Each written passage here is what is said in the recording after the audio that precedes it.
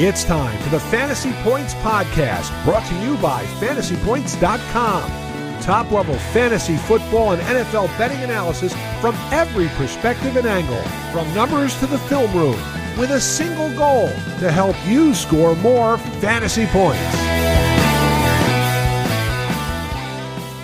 Welcome back to the Franchise Focus podcast series here at FantasyPoints.com. Just a two-man booth today. I'm Joe Dolan, and Tom Brawley is joining me as we are going to talk Denver Broncos. Tom, as you know, we kind of pushed Denver towards the back end, even though we were doing these in alphabetical order, of the Franchise Focus series because of the chance that maybe the Aaron Rodgers situation would shake itself free and he'd end up in Denver. As we know now, that will not be the case. Aaron Rodgers is sticking with Green Bay. Denver, ostensibly, barring something very unforeseen, is having a quarterback competition between Drew Lock and Teddy Bridgewater. And Tom, I think you can make the argument that that quarterback position is the position that's kind of holding back what seems to be a pretty good roster here overall in the Mile High City. Yeah, I mean, it's been the position that's held them back ever since, they got their guy, Peyton Manning, there. Led them to the Super Bowl, 2 Super Bowls, and they won one of them, and it just hasn't been the same ever since. This will be, as soon as Teddy makes a start here, it'll be the 10th different quarterback that they've had starting since 2016. That's not, you're basically going through 2 starters a year at that pace, and I'm not even counting the quarterback debacle whenever they didn't have with the COVID-19 protocols, and they didn't even have a guy. They had to start Kendall Hinton or Philip Lindsay or whoever it was at quarterback in that spot. So it's been the one area that's held them back.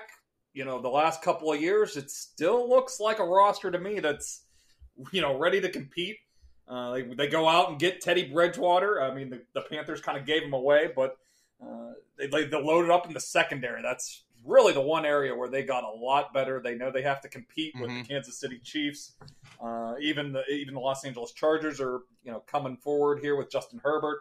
So they go out and draft Patrick Surtain in the first round, and then they sign Ronald Darby and Kyle Fuller. So they already have one of the best safety tandems in the league. So all of a sudden they could have one of the best secondaries in the league. So there's strengths all around for this team, but quarterback is that one spot where there's just many question marks heading into the season. Yeah, and I mean, you look at any position on this roster, Tom. I think offensive line, you could argue, is kind of a weaker spot for them, but they got, Garrett Bowles emerged as a legitimate player last year after struggling for a number of years. I mean, Tom, I'm just looking around. How many positions on this team are actual weaknesses? One? Not many. Quarterback. I mean, offensive line, They even have, they go out and, draft Quinn Miners, and, they're hoping that he can be, their answer at center. And Bobby Massey has some starting experience. They signed him. They had the Juwan James situation earlier this offseason where he had the accident training away from the team there, but Bobby Massey was a pretty nice fallback plan to be able to sign him to play right tackle. So, even their weaknesses on the offensive line, I don't think they're glaring. There's a good handful of teams who would like to be in their situation at the offensive line. Yeah, it might be at worst a slightly below average unit. So, just ask a Steelers fan here. I would take some of the pieces that they have along their offensive line. So, other than that, we love the talent at receiver, but, it is a little inexperienced. Still a pretty young group, and Cortland Sutton's coming back from an ACL injury, but still, we think there's, a very high ceiling for that group if everything comes together and they get the quarterback play. But let's just look at that quarterback position and what it's doing to the odds for the Denver Broncos. Now, I also think the fact that they're in a division with Kansas City has something to do with it, and neither the Chargers nor the Raiders are pushovers either, so you're in a tough division. Season win total, 8.5, Tom, -130 to the under. plus 550 to win the AFC West, plus 110 to make the playoffs, plus 1600 to win the AFC, plus 3500 to win the Super Bowl. My question is, how much have these fallen, or how much will these odds rise now that essentially, I thought there was a point here where the Aaron Rodgers trade was kind of, the chance of that happening was kind of baked into their season odds. Yeah, they were. They had to, just a little bit, especially like the Super Bowl odds and the AFC odds. But, those have kind of come back down here. They, obviously aren't expecting them to make any big moves going forward here. Not really many quarterbacks out there. I mean, guess maybe like a Jimmy Garoppolo later in the season. Maybe they could swing a deal for him. But, I think they're going to, they don't really have many avenues left. So they're going to have to roll forward here with Drew Lock and Teddy Bridgewater. And, of course, the camp reports have been pretty positive, but we'll see if it translates into the regular season with Drew Lock. I mean, the results have been very shaky to say the least through 2 seasons, but crazier things have happened. We've seen these younger quarterbacks make big steps, but there's been nothing really, no real evidence so far to suggest that it's going to happen here. Yeah, and like Tom, I think if you're looking at who's the more physically gifted player in this quarterback competition, it's obviously Drew Lock. I am not a Teddy Bridgewater fan, but when I look at this from a fantasy perspective, Tom, he had 3 wide receivers placed in the top 30 in Carolina last year. If I'm a fantasy player, I kind of want Teddy Bridgewater to take this job because I think the quarterback position, and it's the biggest question, it's the only thing really holding Jerry Jeudy back from a big-time breakout. I still find him super affordable, but I really want Teddy Bridgewater to win this job based on that. Hell, even if Locke wins it, I'm still drafting Jeudy aggressively, but I just feel like Bridgewater gives us kind of the safer option for fantasy. Yeah, and it's weird. I mean, if I was a Broncos fan, I'd be the opposite. I'd want Drew Lock to win the job because if he wins it, that means he took a step forward. Yeah, and I just think that this team's ceiling is higher with Drew Lock just because of his physical tools and if he's able to unlock that. I mean, Teddy's a nice player. He's going to distribute the ball. He's going to do well for us for fantasy, racking up the receptions for these receivers. But, this team is probably capped at like a 10-7 or 11-6 record and maybe a wild card berth with Teddy Bridgewater. And I feel like the ceiling is a little bit higher with Drew Lock. But I'm with you. I'm feeling, we were talking off air a little bit, but Jerry Jeudy has been one of our favorite targets all summer long. His price has started to rise here. He's starting to sneak into the back end of the 6th round and early 7th round in drafts. He was routinely somebody I was getting at the end of 7th round and early 8th round at the beginning of the summer. But it just makes a lot of sense after watching, what Teddy did for DJ Moore and Robbie Anderson last year. He kind of thrives with those intermediate to underneath throws, and that's the area of the field where Jerry Jeudy is going to do most of his damage. So I think Teddy Bridgewater's the quarterback. We're feeling a little bit better about Jerry Jeudy, and maybe the opposite is true if Drew Lock is the quarterback. I would expect more deeper targets, to be in play here, and that would probably be a little bit more welcome from Courtland Sutton. Yeah, I'm just looking, Tom. Right now, Jerry Jeudy is on 25%. And this is just my underdog teams. He's on 25% of my underdog teams. I know I've gotten him elsewhere. That's a pretty nice number that I'm glad to have at this point. I'm probably sitting right around the same mark because I looked at it a couple weeks ago on my best ball 10s, and I was sitting around 30%, I think, with Jerry Jeudy. And I've started to get a little bit less of him just because, as I said, his price has started to rise. It's been a little harder to get him, but I'm probably sitting in that 25% range as well. It's just a guy that I absolutely have no problem being overweight on at this stage. And now that brings me to about Courtland Sutton. I have zero Courtland Sutton. That's me as well. I'm just a little bit concerned with the ACL. We did get the Vic Fangio at the beginning of camp here saying, he's not unleashing it, not letting it rip. So, and Tim Patrick played fairly well. I could see them, maybe bringing him along slowly if there are any concerns, and just the deeper just the deeper receiving core there. So yeah, I'm with you, Joe. I've been pretty much out on Courtland completely out on Courtland Sutton right now.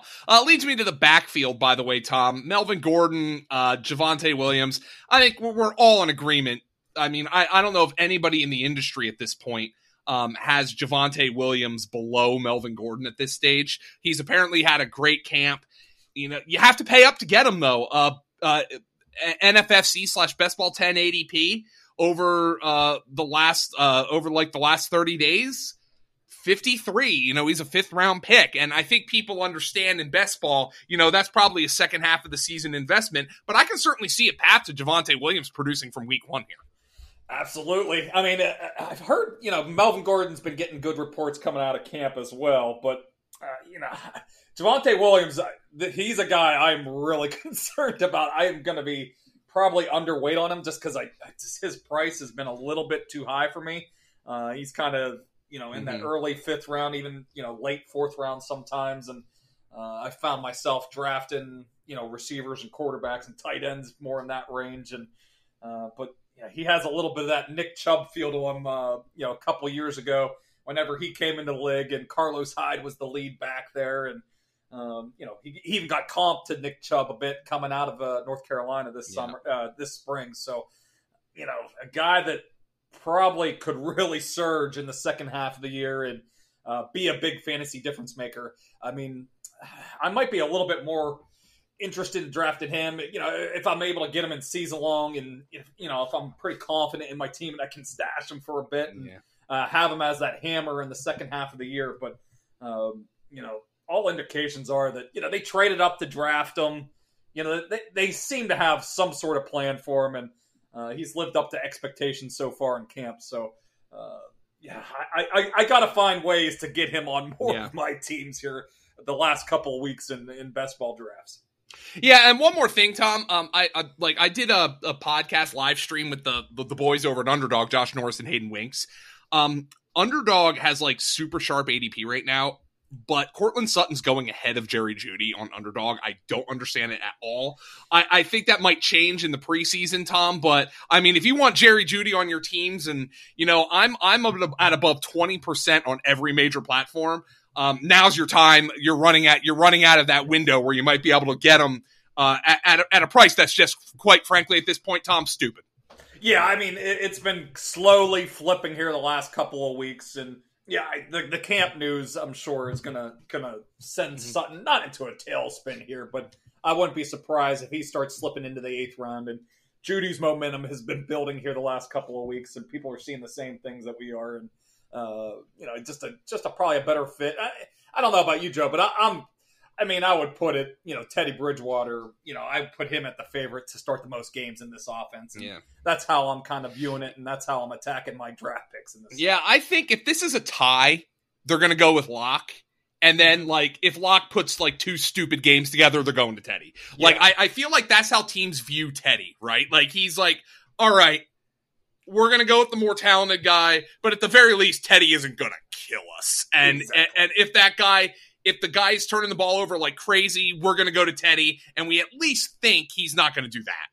Yeah, he's like that classic, like, QB 25 to QB 35, you know, good enough to be a starter. You prefer him to be a backup, but, you know, in this sort of situation, you know, unless Drew Lock takes a significant step forward, I do think we're going to see some Bridgewater. And I do think that might be the plan. We'll get more details on what they're thinking about here as camp goes along, but I could see them giving Drew Lock the starts at the beginning of the season, see how it goes, and then Teddy's the fallback plan if, you know, things get off to a slow start and, you know, Drew Lock is continuing to struggle as he did in his first 2 seasons.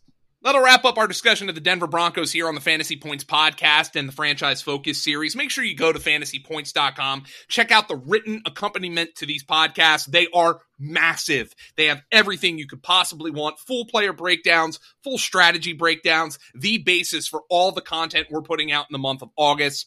Go to the website and sign up. I guarantee you will not regret you did. We have so much coming for you in August and September. And then, of course, into the regular season. Tom, we're like 5-6 weeks away from the NFL season. I mean, this is the time to get signed up on the website. Oh boy, yes it is. I mean, subscriptions are running out fast. You got to get there before they run out. So they're finite. So yeah, I mean, yeah, get signed up. I think we haven't really advertised it much, but we're running a best ball contest that's giving away a lot of free prizes. I think there's a few more days to sign up to get into that league here before before that fills up, and lots of fun stuff going on the site, and we haven't even we're wrapping up these franchise focuses. We'll start really getting into the draft plan stuff, and we're even your auction plan came up, and I know Graham's got a super flex plan. John's been updating the standard draft plan. I mean, we have you covered from every angle. So yeah, we're looking forward to it. Yep, just over a month away here. We're when this airs, we're basically 5 Thursdays away from opening night. So it's coming quick. So get signed up while you can, and enjoy all the content over the next 5 weeks here. All right, everybody. Thank you for joining us on this edition of the podcast. At Tom Brawley on Twitter. I'm at FG_Dolan. Follow the site at FantasyPTS. Thanks, everybody. And we'll be back with more when we decide to. But it'll be this week. We'll be back with more teams to cover. Thanks, everybody. Talk to you soon.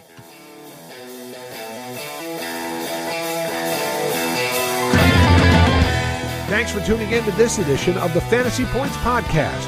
Remember to subscribe, rate, and review on your favorite platform.